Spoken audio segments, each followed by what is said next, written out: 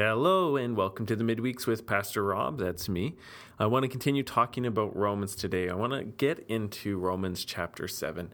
We've been working through Romans and I've been doing messages on Romans on Sunday mornings, as well as trying to fill in the passages that I don't address on Sunday morning with the midweeks and working through this book. It's been a really great journey for me, just going deeper into the faith through hearing the gospel in the book of Romans. And one of the things that we need to talk about is the law. It's one of the key themes of the book of Romans. What do we do about the law of Moses and God's holy requirements for Israel that are expressed in the law, and especially in the 4 books of the Pentateuch: Exodus, Leviticus, Numbers, and Deuteronomy. One of the reasons why I think this is such a big topic in the book of Romans is, like we were saying before, there was a fairly substantial Jewish Christian community in Rome. And one of Paul's goals is to teach them how to live together with the Gentile converts. Paul is the apostle to the Gentiles, and so Peter's the apostle to the Jews. Paul's the apostle to the Gentiles, and so it's kind of like 2 groups of people both coming to Christ, and they really needed to figure out how to do life together. Much of Moses' law, the law that came through Moses, was designed to cause a separation between the Jewish people and the pagans. Whether it was the food laws or the purity laws, it caused a separation. And so even when the Jewish people would be living in a Gentile city like Rome, they would have very little interaction with the Gentiles. Like, they wouldn't go into their homes or wouldn't be able to eat with them and stuff like this. And so these questions come up, like, now that we're in Christ, what do we do about spending time together, Jews and Gentiles? How do we eat together? What do we do with the law? And so Paul has to address it for their sake, as well as there were times when Gentiles were getting sucked into coming under the law in an unhelpful, unfaith-filled way. And so that's what Galatians was about. The Christians in Galatia weren't Jewish people, but they were being taught that they needed to kind of become Jewish people if they were going to stay Christians, and especially get circumcised. And so Paul needs to bring Christian thought under the rule of the gospel and give a heavenly perspective on what to do with the law. And so he spends this whole chapter addressing it very specifically, though it pops up many times in this book. And so chapter 7 reads this: "Or do you not know, brothers, for I am speaking to those who know the law, that the law is binding on a person only as long as he lives? Thus, a married woman is bound by law to her husband while he lives, but if her husband dies, she is released from the law of marriage. Accordingly, she will be called an adulteress if she lives with another man while her husband is alive. But if her husband dies, she is free from that law. And if she marries another man, she is not an adulteress. Likewise, my brothers, you also have died to the law through the body of Christ, so that you may belong to another, to him who has been raised from the dead, in order that we may bear fruit to God. For while we were living in the flesh, our sinful passions aroused by the law were at work in our members to bear fruit for death. But now we are released from the law, having died to that which held us captive, so that we serve not under the old written code, but in the new life of the Spirit." What's going on here? Okay, this issue of how do we live now, Paul brings it up in a specific way in the beginning of chapter 6. Should we go on sinning because we're under grace? So the question is, are we to continue to sin that grace may abound? And in that question, he brings up this whole topic of how do we live now as Christians. We've been justified by faith in Jesus Christ. We admit that we're hopeless on our own. We're stuck under the wrath of God. We're stuck in sin. We've fallen short from the glory of God. And so we're turning to God through Christ by faith, and are being justified as a free gift by the redemption of Christ. That is his cross. His blood has been shed for us. The sacrifice has been made. And so we have righteousness by faith. So how do we live?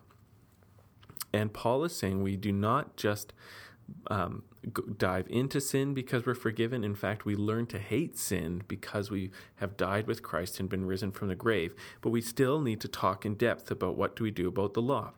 And so Paul is addressing more specifically than the Gentiles. He's talking to the Jewish people, and we know that because he says, I am talking to those who know the law. So he's specifically addressing those Christians in the congregation, probably Jewish Christians for whom the law is a big deal, and would probably be advocating that, yes, we must live under the law in order to be living a life pleasing to God. And he wants to undercut any thought that someone can be saved by obedience to the law. He just wants to totally destroy that idea so that people would just be keeping their faith in God and in Jesus Christ and in the Spirit. So he says, I'm talking to you who know the law. What does the law say about how death impacts the law? Okay, this is the big idea. Okay, you guys know the law. What happens when somebody dies? And the answer is when somebody dies, then the law does not hold them anymore. And he goes to marriage as an example. If two people are married, and one of them commits adultery, the law says that person needs to be punished. And in the Mosaic law, it would be they need to die. And he says, but if the husband dies and the woman remarries, then she's not an adulteress. Because why? Because death has separated that husband from the woman and that husband from the law, and even that woman from the law. Because her husband has died, she's no longer bound by that law that required them to be faithful to each other in this marriage.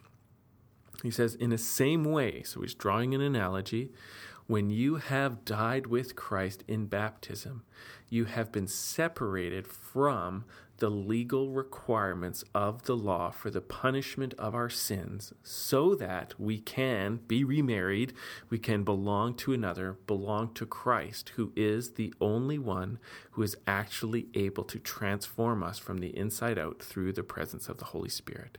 And so he's working on these ideas, and he's wanting to say, look, the law is a good law. He'll say that in the next section here. The law is good.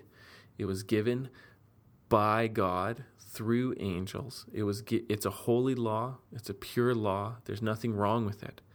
But because we're sinners, we have a broken nature, a corrupt nature, and are living in a world under God's wrath. Sin uses the law against us. And so the law is no longer our friend. Even though it's holy and good, because we are not naturally holy and good, the law is not our friend. It can only condemn us. It can only call forth God's wrath on us. So we actually need to be delivered from God's law. And this is an important thing to think about, because God's law isn't the enemy. It's an expression of his goodness and his holiness. And so what do we need when it comes to God's goodness and holiness? We need to actually be rescued from God's goodness and holiness, because we're sinners and we're not good and we're not holy, so we need a rescue. And so part of that rescue is that with Christ, we die to our sin.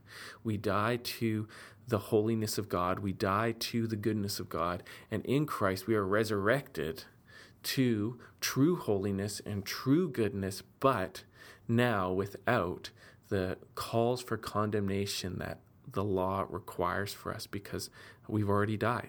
You can't be arrested and tried for the same crime twice. Did you know this? This is like, I think it's called the laws against double jeopardy. If I steal a stereo system and I'm caught and I'm convicted and I pay a fine or I go to jail for a month, when I get out of prison, they can't arrest me again and say, we really just don't like you, so we're going to try you for stealing that stereo again and give you another month in jail for that. You can't do that. You can only try and convict a person one time. And I think there's the same analogy here.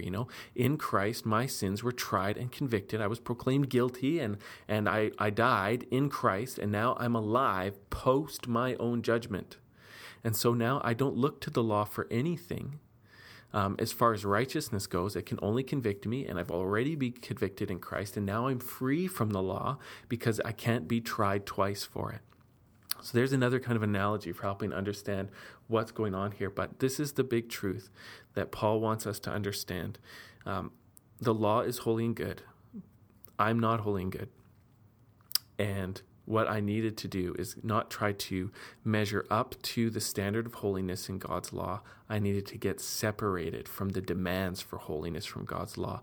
And Christ's death and my union with his death is what brings about that separation in the justice and righteousness of God, so that I can come to Christ without the demands of the law and without Satan being able to demand my punishment because of the law. And I can have a peaceful, righteous standing in Christ before God, and now live and bear real fruit to God through the power of the Holy Spirit, which is what the next section of this letter will explain more thoroughly and lead us to. Have a great day.